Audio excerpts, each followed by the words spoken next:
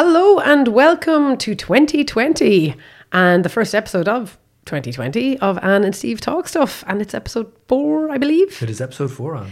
And we're sitting in opposite chairs, Stephen. I feel strange. I know, me too. I feel strange and weird. Right. Yeah. Are we tempting fate by messing with our... I'm sure our listeners really feel affected the fact we're sitting in different chairs to what we normally do. Yeah. Somebody's just cycling along on their bike and they've just gone off the bike. They're like, what's happened? What's happened? What's happened? What's happening is I'm coming in a different part of your ear. I'm really, really sorry. Welcome. And did you have a nice Christmas? I had an amazing Christmas. Christmas for me is all about the kids. Oh. So they had an amazing Christmas. The only thing is, in economics, we talk a lot about the hedonic treadmill, which is like, if everyone has an iPhone, well, then it's no big deal if I get an iPhone. Yes. Right? Well, that applies intergenerationally too. So if you turn around and you go, well, when I was a kid, I only got one present, and then you got, 2 presents. You must be better off than me. Mm-hmm. So you can then give out. When you're older and you have kids, you can be like, when I was a young fella, we didn't have this. 5 Bob used to buy me 14 packets of Tayto crisps and, a small sailboat and a slave, and all this kind of crap, right? You're able to talk about that. Whereas our kids are going to be like, well, I got 17 presents. Yeah. When I was a young fella, so they get kind of deluged with presents, and which they love, of course. Mm-hmm. So, what about you? Did you enjoy it? I did. I had a lovely time. Because my wife, Jenny, was away, so I had a great time. No. I'm going to watch that sentence. On the lash. She was in India doing yogic things, and I stayed with my brother, and as you said, it was all about kids, and my nephews are 2 delightful wee lads, and they're 12 and 10. And they kind of woke me up Christmas morning and crawled into the bed and were like, yay, Santa's downstairs. And oh my God, it was just very special. Oh, that's awesome. Very special. Awesome. So I had a lovely, lovely time. And yeah, it was a great old time. And, I was ready for the year to start again, I have to say. Yeah. It's kind of, I had my fun. How's 2020 teaching you? What is 2020 teaching you so far? What's it teaching me so far? Has it been weirder than 2019 or? Well, it has. I mean, it's kind of getting into what we're going to talk about. Because my wife, who I mentioned, is running in this here general election that suddenly is happening like in a week. Oh my God. Which we thought was going to be happening farther away. Jenny Blake, vote number 1, Social Democrats. and so suddenly every minute of every day is very much accounted for. And the way over Christmas is like, what day is it? Is these Pringles my breakfast or my dinner? Suddenly I'm they're like, both. Yeah, they're both. They're Baileys on my cornflakes and my Pringles. You have an alcohol problem. That's the problem. I'm but now it's like now you have an hour by hour schedule. Literally, you have to make like a million things work. Exactly. So that is quite interesting. How about yourself? How's 2020 treating you? Nobody I know is running for election, so I think you're more interesting than me for sure. I mean, I'm. Well, you know Jenny. I love I love elections because elections have like everything I love in life. They have a competition whose rules are well understood. Yep. They have every aspect of human behavior, some of which is well understood, some of which is very poorly understood. Right. They have a tight timeline, lots and lots of data to analyze. Yeah. And it gets really weird on Twitter. I have to say, there's almost nothing about an election that I don't love. I love elections so much that I will look at elections in other countries because I'm just really into them. Well, I have an alcohol problem. You have an election problem. And I think we've clarified that. You're vastly more cracked than I am, Jenny. and Jenny is too. But bearing that in mind, we had a little bit of a WhatsApp chat about what we were going to talk about today. Sure. And you mentioned a thing that I can't remember, but it sounded very interesting. Yeah. So this is it's something called the median voter theorem, right? And so why do we have elections? We have elections to distribute power. So enough people get together and they say, I wish to vote X into power. and via a simple majority in the case of the UK. Proportional representation, so vote 1, 2, 3, 4, 5 in order to your preference, and eventually somebody gets over a quota or they're deemed elected, and we go, yeah, okay, you can be a member of our parliament. Happy days. And then the parliament elects a government, and then the parliament elects a Taoiseach, and the Taoiseach elects the government. Sound. So so it's all about the distribution of power, and that really matters in a general election because it's all about your pocket. It's all about okay, I'd like them to take this much out of my pocket in taxes. I'd like them to spend on these priorities, and through the exercise, the prospective and the eventual elected representatives hear from lots and lots and lots of people. So it's a massive data gathering exercise for these people. So they're knocking on doors, and people are like, "Oh, my problem is health. My problem is education. I really, really need you guys to think about this." And it's a way to sort of do sort of thousands of interviews at the same time, like a vast anthropological exercise, and then the themes of what matter to people come through, and so climate change, for example, not that big a deal, frankly, on the doorsteps in 2016. No one in 2011, literally half the world could have been on fire. No one would have cared in 2011, right? Because it's the economy's bust. We need to fix this. Yeah. So every election is different. So, but the question is, how do politicians figure out what to advertise and say they wish to do, right? And particularly if you're like a retail politician, the standard model of a politician is they don't really believe in anything. Right, I'm sure Jenny believes in lots of things, but and I know she does, in fact. But the standard model of a politician is really they just want power. They want the power to do what they care about, and they're willing to say and do whatever it takes to actually get that power. And this is a version of retail politics, which is fine. So the question is, to whom do you sell? Because if you're if you go to the very poorest people in society, they want the state to spend more money. Yeah. Right. They want taxes to go up and spending to go up. If you go to the very richest people in society, they want taxes to go down, spending to go down. Right. So who do you market yourself to? And the answer is the median voter. So the median is like the average. But it's not the average. It's the person in the actual middle. So if there's 5 people, the median is 3. Yes. Yeah. Yeah. Right. Okay. So the median voter is that person who's exactly in the middle, and that. For everybody trying to get, so it's obviously not a person, it's a group, it's a bunch of people, right? And there are classes of median voters, and basically you try as much as possible to go and get them. And you say, what do you care about, median voter or median class? And they go, well, I'd really like better education. You guys should really do something about climate change. And you go, grand, I will do those things, and away with you. Yeah. So that's worked out pretty well, right? And it's produced a bunch of centrist policies. So it's literally the political center is based around the median voter, the literal central voter, who kind of hasn't got that much of a problem with taxes, but doesn't want to be taxed at like 70%. Yeah. And is okay with spending, but frankly speaking, it's not that big a deal. So what happens when the median voter changes, right? So in the past, the median voter was somebody like in Ireland who pretty much had their own house, who pretty much had like an okay job or some access to funds some way. And that's probably still true today.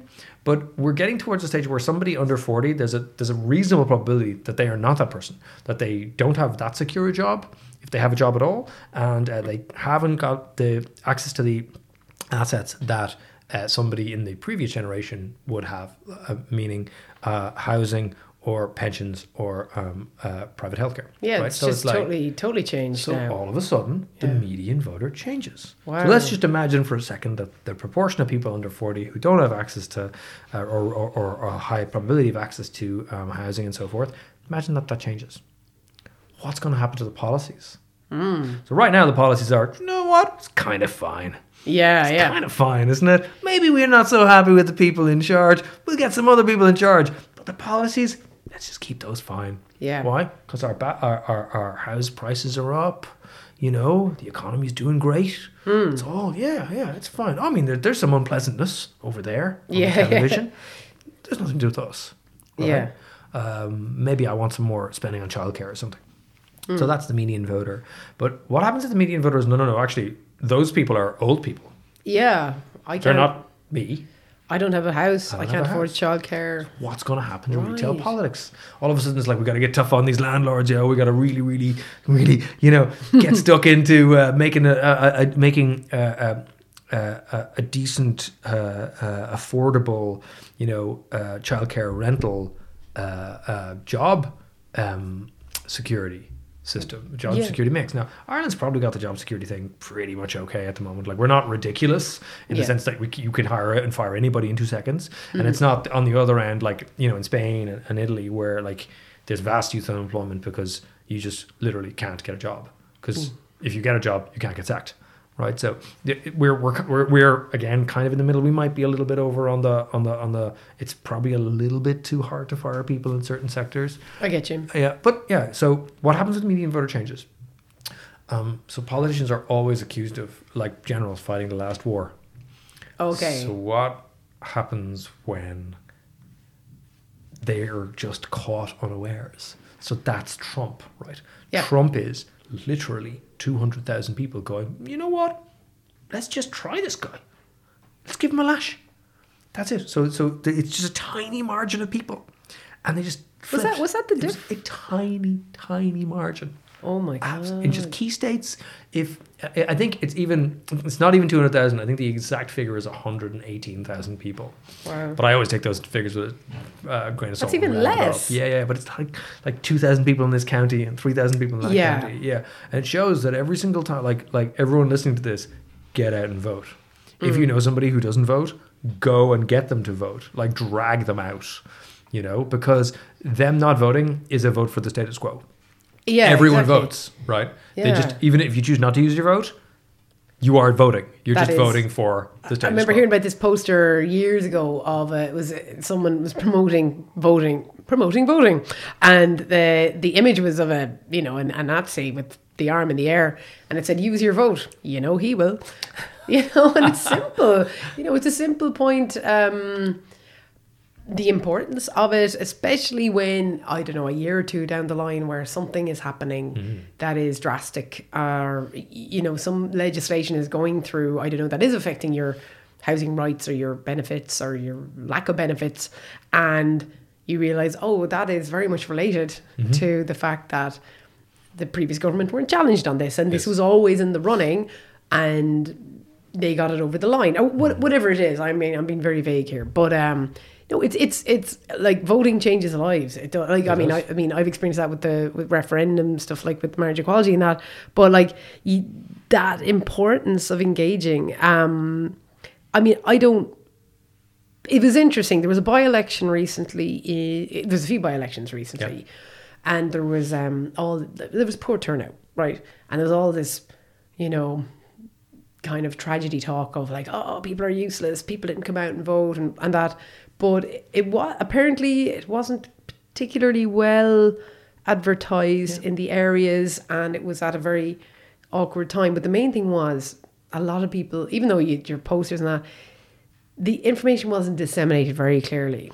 And we immediately tend to blame the public. It's the first thing we do is like that shower of people in whatever West Meath, East or whatever, sector that failed to show up. It's like there is that combination of it is your responsibility to vote, but when the circumstances are not made easy for you, there is a knock-on of that, and there is strategic placing of the day of an election. That's right. Or of a vote on it, or a referendum, whatever. Yeah. And so this day, what's interesting about today, about this general election, is that it's on Saturday. The first one in 100 years? First one, first one really ever. So there was one in 1918. But that doesn't count anymore. It's too long ago. we've not really formally a state. And, Oh, of course. That kind of stuff. So like this is like, this is where we're going to give this a lash. I should really know this, considering our current climate around, the Wolf Tone's been number one. I should know. We weren't a state in 1918, so yes, hands up, my Are bad. they still number one? Well, I don't know. At the time of recording, I'm not sure. I mean, they could be number one again when the podcast comes out. It is interesting. We had a Belgian exchange student Oh, yeah. over, and it was during the the Alan Partridge thing where there was a clip of Alan Partridge, and then he was playing an Irish guy who was completely a crazy guy who was like selling turtles or something. I forget the exact thing. But at the end, anyway, your man lashes out the Black and Tans thing. Yes. And then it became a big thing for like 5 minutes. Yes. And my son had just got a mobile phone. Yes. So he was like on Snapchat, and this was everything. So he was singing this song to this Belgian guy, and I was like, this is probably not great. So rather than sort of belt it out, because it is a banger of a tune. In fairness, it's a great tune. I just took it as a teachable moment. And every moment is a teachable moment when you're stuck in a car with me. But well, I know that from these podcasts on the way to Bunratty. But so it was like, get on your phone there now, lad, and find out who the Black and Tans were. Okay, sound. So now you've used your data package to the betterment of society. Explain it to the Belgian young fellow who the Black and Tans were. Right. Okay. Now read out the lyrics. Yeah. So the first line is, when my dad will come home tight. What does tight is? What does that mean? Well, it means drunk, right? So implicitly, the guy's coming home out of his face, roaring at his neighbours. Come out, you Black and Tans, fight me like a man, right? And then you explain, your wife are you in Middletown in Flanders, like you're basically a bunch of shell-shocked lunatics, working class guys from things. So you use the whole thing to basically get them to think about it. And then you go, now enjoy the tune, bang, and then it's great because the Belgian guy was like, "What? You had a civil war?" Like, yeah, we had a civil war. It was really vicious. And they go, okay. And then, and of course, turns out he's from Flanders. So I was just thinking, bang, Belgium. bang. It was great. It worked out really well, and it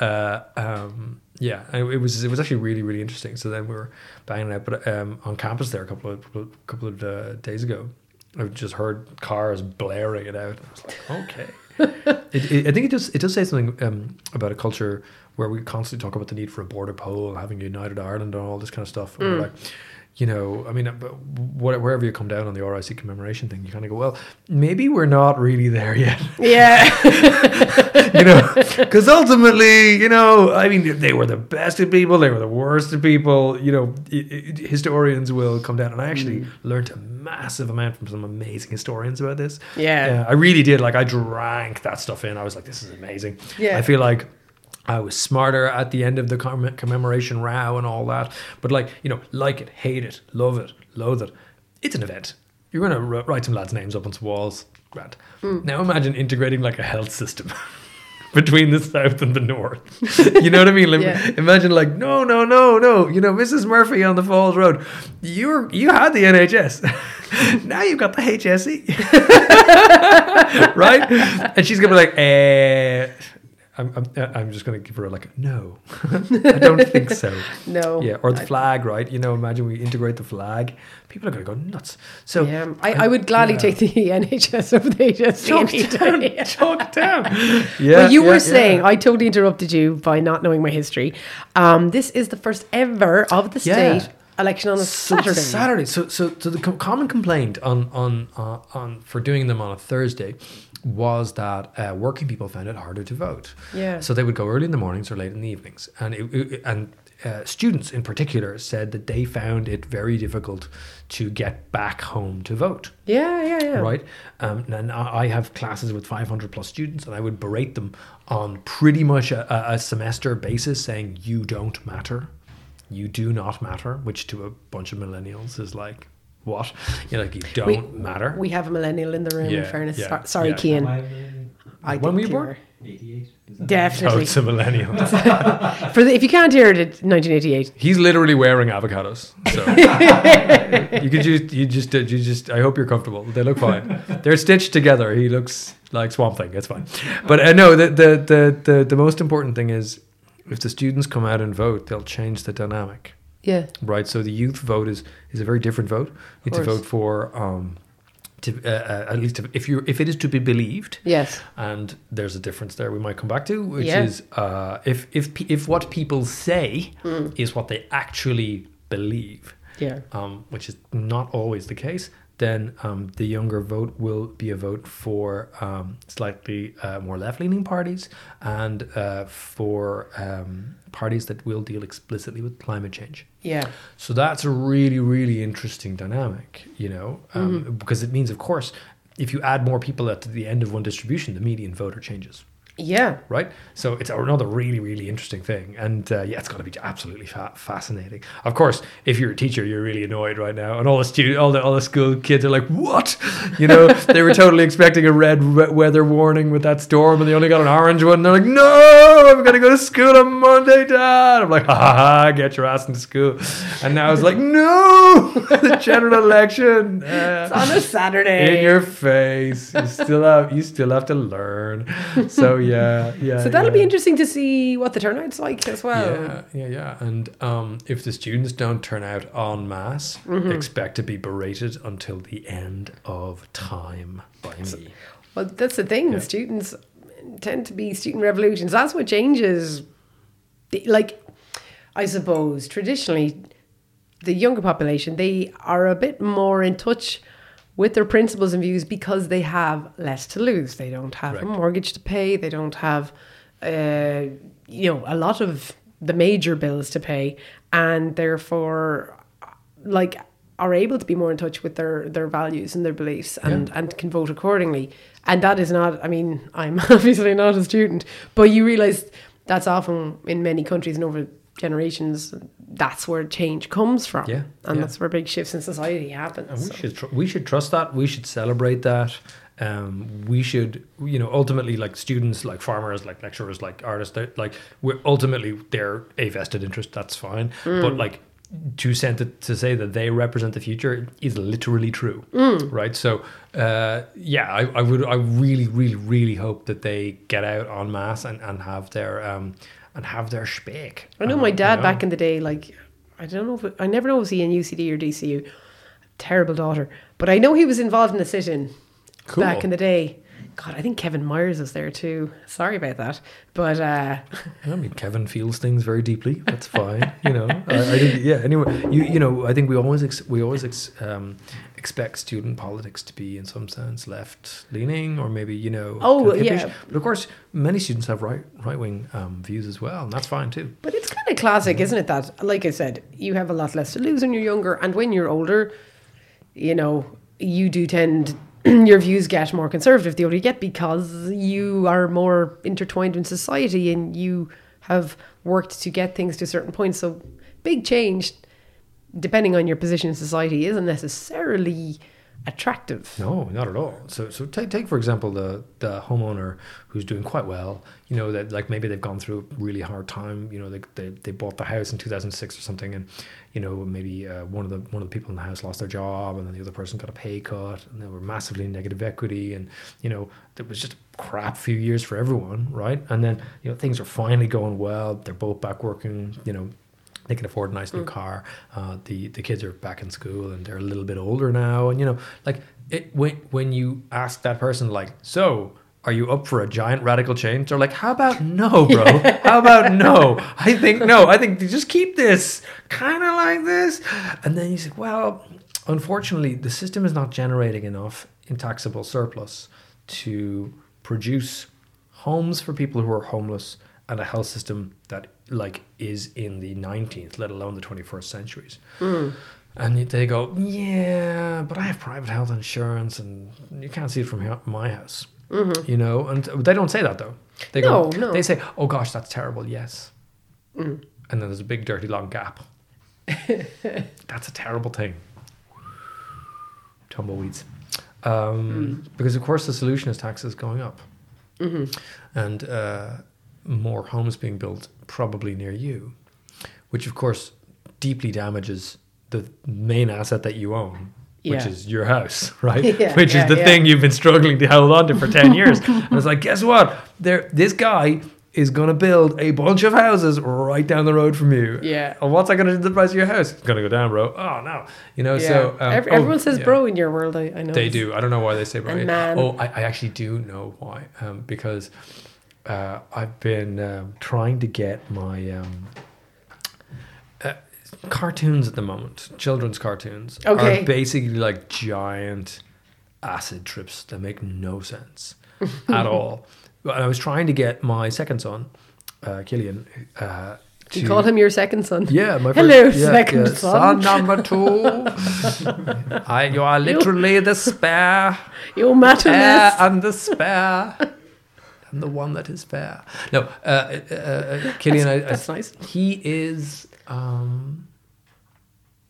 He's really into cartoons, but particular like the kind of like ridiculous humor, and all that ridiculous humor stuff comes from a cartoon called Earthworm Jim. Oh, I love Earthworm Jim. Yeah, so everybody in Earthworm Jim, we were just watching it last night, calls each other bro.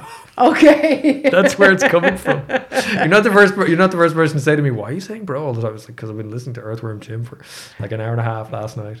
Earthworm Jim was voiced by Dan Castellaneta, who's the voice of Homer Simpson. Oh yeah. Fun fact for the podcast. So don't say we don't teach you nothing. Yeah. Never say it all or nothing. So yeah, that's cool. And can we talk for a second about what it's like to be the spouse of a candidate? Because we always talk about politicians. Now the listeners may be shocked to hear this, but politicians are actually people.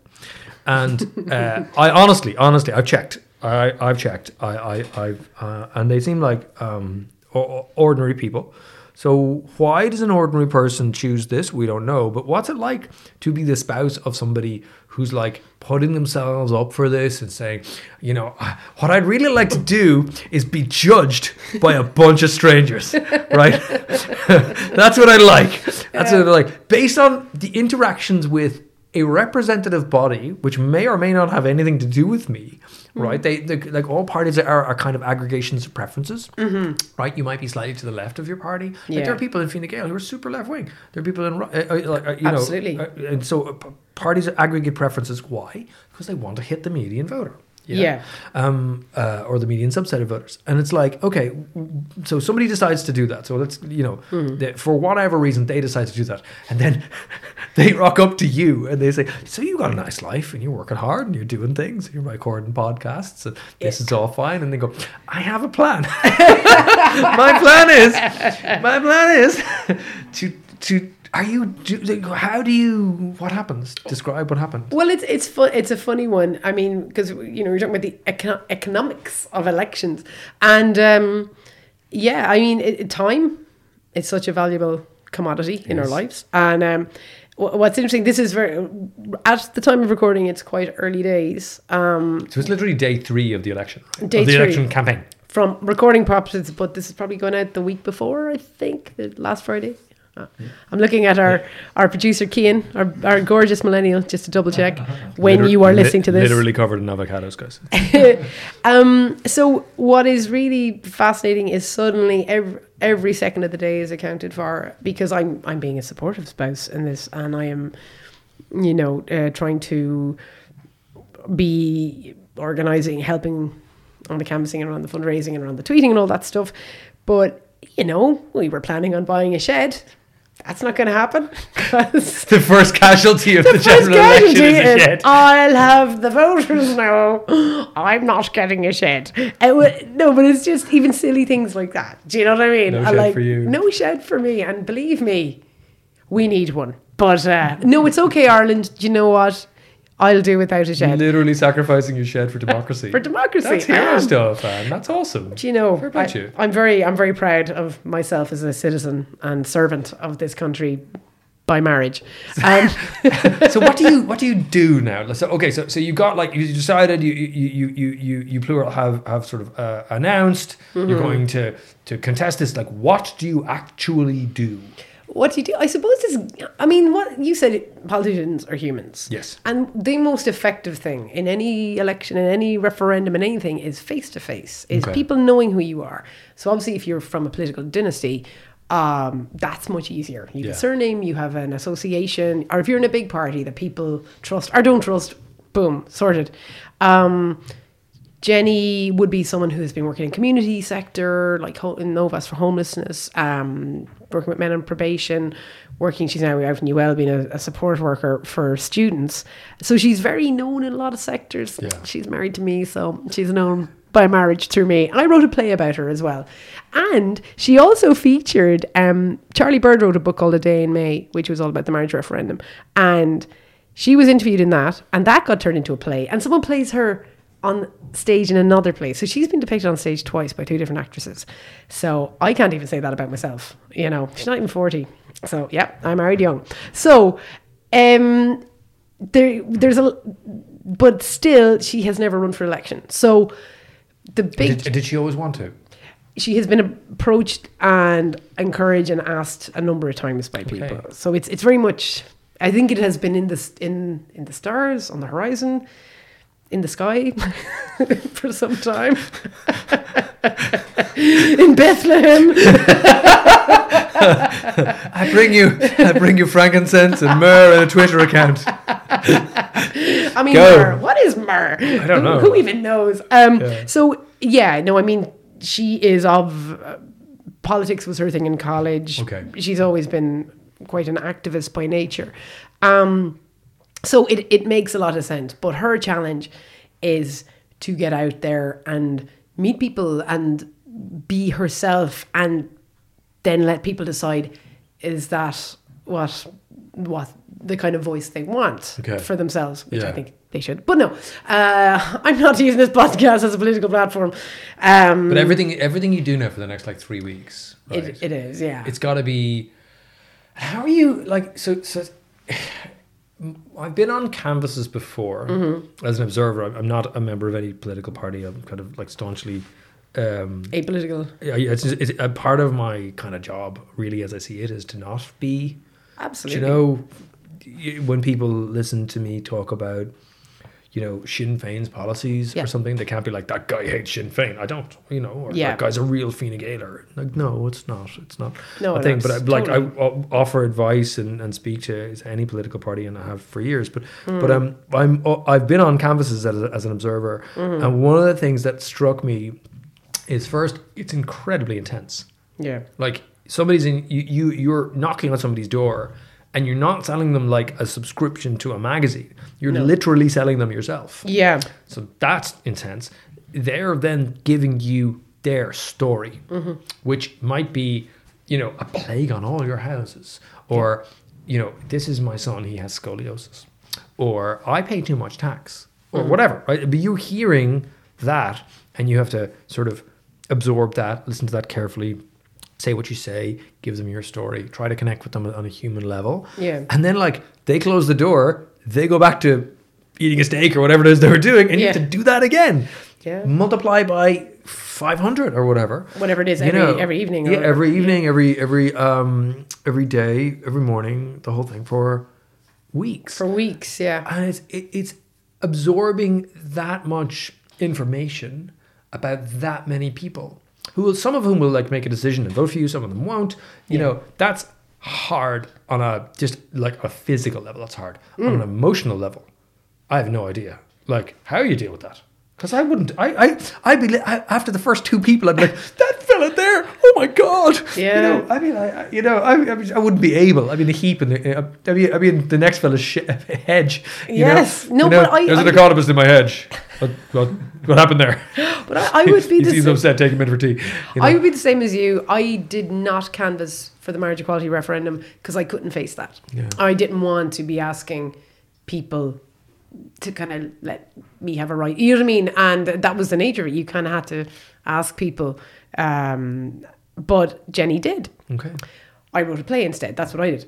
I don't really have time to write a play for her election right now. But and you say you're a supportive spouse, but then no play. No play, no shed. Jeez, I don't know. Well, it balances out. I don't get the shed, but I don't have to write a play. No, but by the time this is going out, I will have organised a big gig, a fundraiser. You don't need to justify yourself. I'm great. Shut up. Good. Your face. You are great. You are great. No, stop. You are. God, blushing. No, but the thing is that no play though. In fairness, shut up. The thing is that I was chatting to Jenny about this, and she said nothing will ever be as hard as the marriage equality referendum because the stakes were so high and it was so personal. Where she said, I can go and ask people to vote. I will go talk to them. I will be as honest and true to myself as possible, and it is their choice. Yeah. And Irish people, thankfully, as a nation, generally, we're kind of lovely. Sound.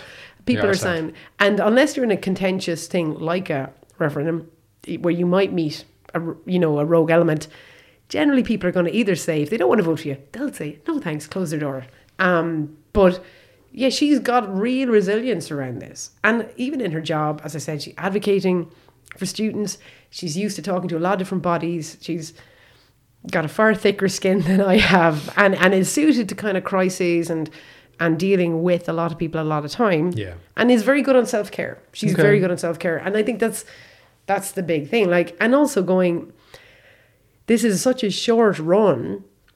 It's like, okay, it's crazy intense, but you know what? It's not 6 months of this. I suppose, yeah. And kind of treating it like kind of batten down the hatches and just, okay, Three hard weeks. This is what it's going to be for the yeah. next number of weeks. And, you know, just the main thing is that all of us involved in this come out of it, you know, full of integrity and heads held high. And what's been really gorgeous is on Twitter, she's gotten messages, I've gotten messages from people we know in other parties. Yeah.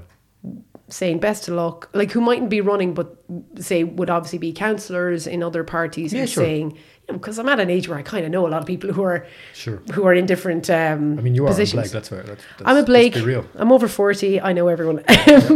But lovely messages, like, you know, saying, look, best of luck, mind yourself, don't, you know, protect yourself around social media. That it's a nasty place. So, and that's been really special for her and for me. And I think, you know, elections anything like this can get nasty. The referendums, they got nasty, but it's all about the reaction.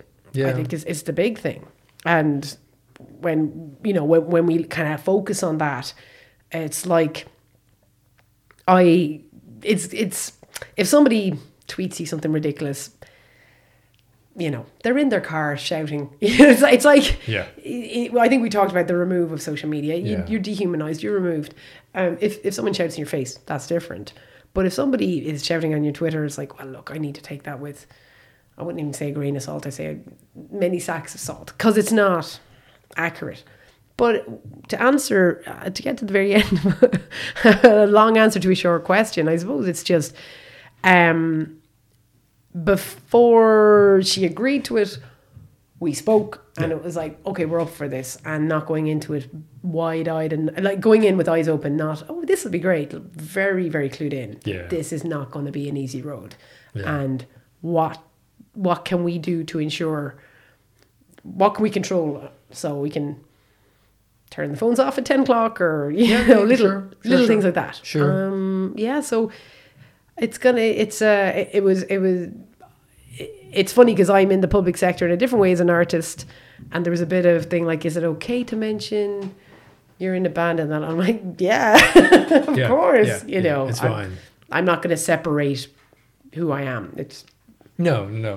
We're in this together, babe, kind of thing. And you're going to mind yourself throughout all this process. Yeah, I get to record podcasts with you and have to if this is your self-care, oh my God, Keith, give her an avocado. Dude. Jesus Christ. But okay, well, just is there anything to wrap up, because we are coming to the end, and I did not plan on dominating the episode. You're having a really, really interesting experience that very few people have. But you know, I think it's something like 2,500 people put themselves forward for election, right? So it's quite a large number, but even then, there's 4.89 million people. Yeah, so quite a small number of people, and like you said, they're political dynasties. So a lot of people who like this process never ever comes near them. Yeah, and yeah, so it's a really, really interesting experience. I think what we might do is not the next episode, but the one after it. When you've been through this 3 weeks, because now you're like, we'll just go talk to hundreds of people. When you've actually had the experience.